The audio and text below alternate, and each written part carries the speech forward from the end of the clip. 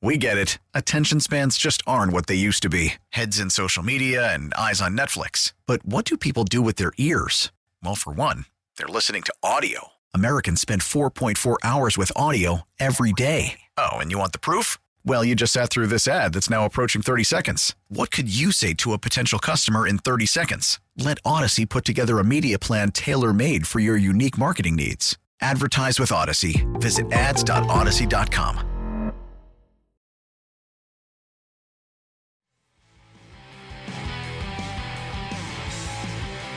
Fake to Murray. Quick hitter to Gabe Davis on a slant for the touchdown.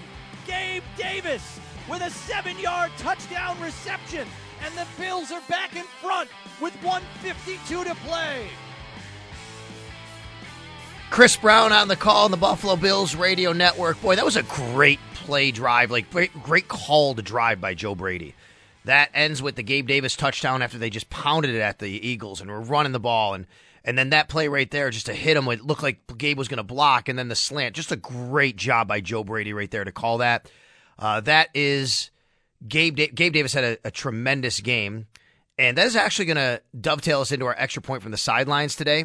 It is brought to you by Catholic Health. Catholic Health, the right way to care, because this game was being broadcast, as many of you know because you watched, by CBS and Jim Nantz and Tony Romo and Tracy Wolfson. And Jim Nantz has mentioned many times how Gabe Davis has really big games when they do his game. The Bills games, right? Like Gabe Davis is always, he did the 4-touchdown game. And then remember when he scored against Miami and he's like, there's Davis every time we do a game. And there it is. So after that touchdown, Tracy was standing near me on the sidelines doing, her reporting. And I turned to her and I said, I think Gabe Davis needs to give you guys a bonus on CBS because every time you're here. And she laughed. She said, we were just talking about that. How like every time we're here, he scores. Like, we're good luck for him. I said, he needs to pay you guys something. Yeah, you guys are my bonus, right? So that was good. Got a good chuckle out of that. So they're doing the next game, too, for the Bills. Romo, Nantz, and Wilson are doing the Kansas City game in 2 weeks. So another big game from Davis. Another big game from Gabe, and it's in Kansas City where he had the 4-touchdown game a few years ago in the playoffs, of course. So that's our extra point from the sidelines, brought to you by Catholic Health. Catholic Health, the right way to care. Also, Catholic Health is a presenting sponsor of our Buffalo Football Monday here on the Extra Point Show. Catholic Health, the right way to care. It's also brought to you by Northwest Bank. For what's next, get started at northwest.com and by Speed Global, around the corner or around the world. Speed delivers. Sal Capaccio with you. Also on video today, Facebook, WGR550. Go to facebook.com/WGR550.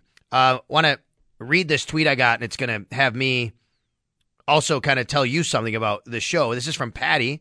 Patty tweets in at Sal Sports. I don't get a chance to read a lot of the social media when I'm on, so I know a lot of you are tweeting at me and everything. It's not because I'm ignoring you. I just try to concentrate on the show. Patty says, instead of listening to Christmas music while decorating my house, I'm listening to you right now. I like your feedback and opinions regarding the heartbreaking game yesterday. Doing a great job. Thanks. And then she's got a bunch of Christmas emojis and Buffalo and thumbs up. Always hashtag Go Bills. Patty, thank you. I appreciate that. But I want to say this. Folks, you've been awesome today. Like, these are the kinds of shows that I dread doing because we're all in this space, in this mood, and you get upset, and there's a lot to talk about, and you're searching for answers, and fire this person and change that, and you're 6-6. I dread it. But as I said before, I mean, it's my job, and I love my job. But it's also the kind of show I love when I get call after call of really good, thoughtful opinions and comments, and we don't always agree, and that's totally cool, and we can do that, disagree, respectfully. Thank you. I just want to thank all of you because we've had a great first hour. Let's keep it rolling into the second hour. Got a lot of phone calls to get to, so we'll do that here as we roll into the second hour. Great first hour. Let's keep it going. Let's go to Theo in Ontario. Hi, Theo. You're on WGR. Hey, Sal. Good morning, man. Just first off, it's my first time calling. Okay. Long-time Buffalo Bills fan, 40-plus years, season ticket holder. Thanks for putting out the content you do up north here, man. Gives us something awesome in Canada. Just quickly, and then I'll keep it simple. I'm going to base it off the 2021 season where I felt that was a great team. Since then, we've seen a special teams coach gone, Frazier gone, Dable, Super Bowl kind of OC gone, Dorsey, and make no mistake, I really appreciate Brady, what he's doing now. But as far as the element of emotion, being a football coach up here, I don't see any element of emotion on McDermott. And I'm trying to like paint the picture and imagine like a Belichick. I hate to use the guy's name, but Belichick or Andy Reid, and you see the element of emotion. You see when they're upset. You see them doing something. You see them navigate through it. I just see McDermott, follow up the next day on his TV, on the screen that I watch as a big Bills fan, and he just filling us up with a whole bunch of nonsense. Like we're just getting this soft-spoken, open-ended, no concept kind of commentary. So as a coach. What are your thoughts when it comes to like emotion? Like you don't. I think there's a lot of ways to manifest emotion, right? There's a lot of face. Yeah. I think Sean is a very positive emotion guy. Like when things happen well, you could see that on his face. You could see that with players, the clapping, all that. I think he's a positive emotion guy. I think he's very emotional behind closed doors, I think, and how passionate he is and things like that. But what he tries to portray and what he does portray in front of a camera, in front of the media, is to never be the guy who's going to go wild swings, because I think he believes, and I think a lot of coaches believe this, that your team's going to play off that, and you want to be level-headed. You want to be down the middle. And I don't think there's one right way, Theo. I don't think there's one wrong way. We've seen coaches over the years. We've seen incredibly emotional coaches. Look, I'll use an example. I think Brian Daboll is the opposite, and I don't think it's served him very well this year. I think Brian Daboll looks pretty wild sometimes on the sidelines, and I don't think his team reacts well to that. So I don't think you can pin that on, okay, well, he should be madder on the sidelines, show this emotion, his team would play better. I don't know. I think there's been a lot of great coaches who've done it one way and a lot of great coaches who've done it another. Sean McDermott's more about positive emotion than negative emotion, and when he has negative emotion, he mostly keeps it in because he doesn't want to do that to his team.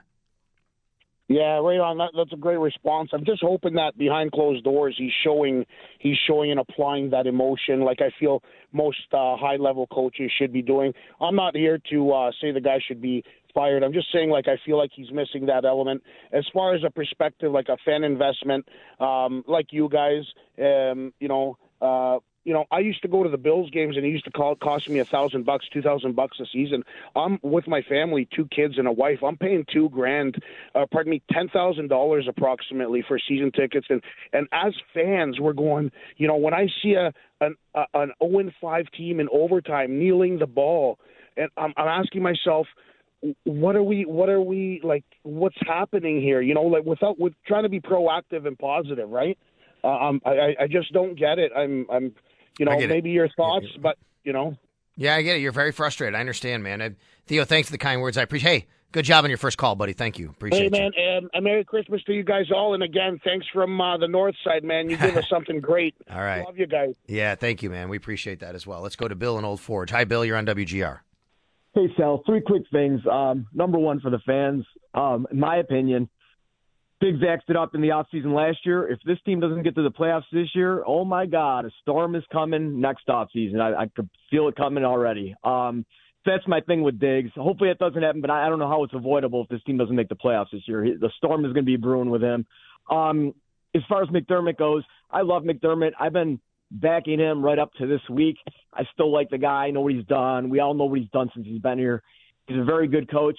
But, man, after yesterday, the way they let him go down the field, it was a repeat of the Chiefs playoff game a couple years ago, and I'm like, man, this is happening way too often. It seems like the same thing over and over again. So now I'm done defending him against fans that are calling for his head, and I love the guy, but I just think we could do better. The problem with that is who is going to be better, and I still stay with McDermott. He's still a really solid coach.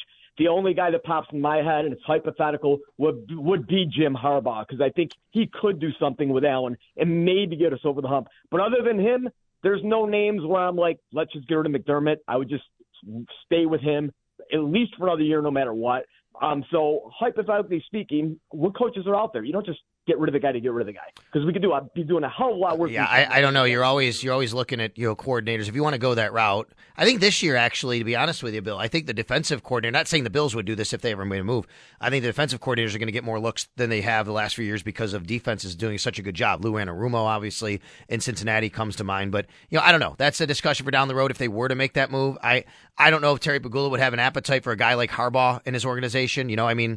Again, as I said earlier, it's not that simple. You can look at it and say, look what Harbaugh did. There's a lot that goes with guys like Jim Harbaugh, too, and you have to consider what Terry Pegula would think about that and how the organization would be run and the kind of stability he likes. Right. And one more quick question for you. The play that was still in my head, and I can't get past it, is when we're in overtime, and Allen misses Gabe Davis on that throw, and it's 4th and 7. I'm thinking, I'm on the couch going, no, man, you got to score here. Try to get this first down. Try to get the first down, get a new set. We got to score a touchdown here. Just from what I just said, with the way teams have been moving down the field on us with these late game heroics, it's time to end it. And if they don't get the first or they don't score a touchdown, I would have been fine with the Eagles getting the ball and trying to get in field goal range. Instead, they got down the field and scored a touchdown. I had a feeling that's where the game was going to go. Do you think on 4th and 7 there, they should have gone for a first down or a touchdown to end the game there? It was only 4th and 6, even, to further your point, by the way. It was only 4th and 6. Sean was asked about it. He said if they were at 4th and 2 or maybe 3, they would have gone for it. He felt that 4th and 6 was a little too long. It's a tough call. It's a risky call. I don't have as much of a problem with kicking the field goal there as a lot of people seem to have because, again, you still can bank on, look, they have to go all the way down the field still to score a touchdown and win. And obviously they did. We know that. But even if they get a field goal, they go down, we get the ball back, and then we can just end it with a field goal. I didn't have as much of a problem on 4th and 6. It is risky. 4th and 6 isn't easy to pick up in the NFL. So you take the field goal and say, let's just stop them from scoring a touchdown, which didn't happen. So, yes, I understand the argument for making that you're making. I didn't have as much of an issue with that as I might have with 20 seconds left and kneeling on it. You know what I mean? Just the way the season has been unfolding for me is what changed the decision. Usually I would be on board with kicking. I get it. Just with the injuries on defense too, without Milano, and they're probably tired at this point in the game. But I just had a bad feeling about it because that just seems to be the direction this season's been going. I get it, Bill. And as soon as that Eagles, ball, man, they're 9-1 for a reason. They're 9-1 for a reason because they're good. Yeah, as soon as that ball fell incomplete, I had a sinking feeling that, oh my gosh, like, I'm talking about the Gabe Davis one, right? Like, you blew your opportunity, of course. We get it. Attention spans just aren't what they used to be. Heads in social media and eyes on Netflix. But what do people do with their ears? Well, for one, they're listening to audio. Americans spend 4.4 hours with audio every day. Oh, and you want the proof? Well, you just sat through this ad that's now approaching 30 seconds. What could you say to a potential customer in 30 seconds? Let Odyssey put together a media plan tailor-made for your unique marketing needs. Advertise with Odyssey. Visit ads.odyssey.com.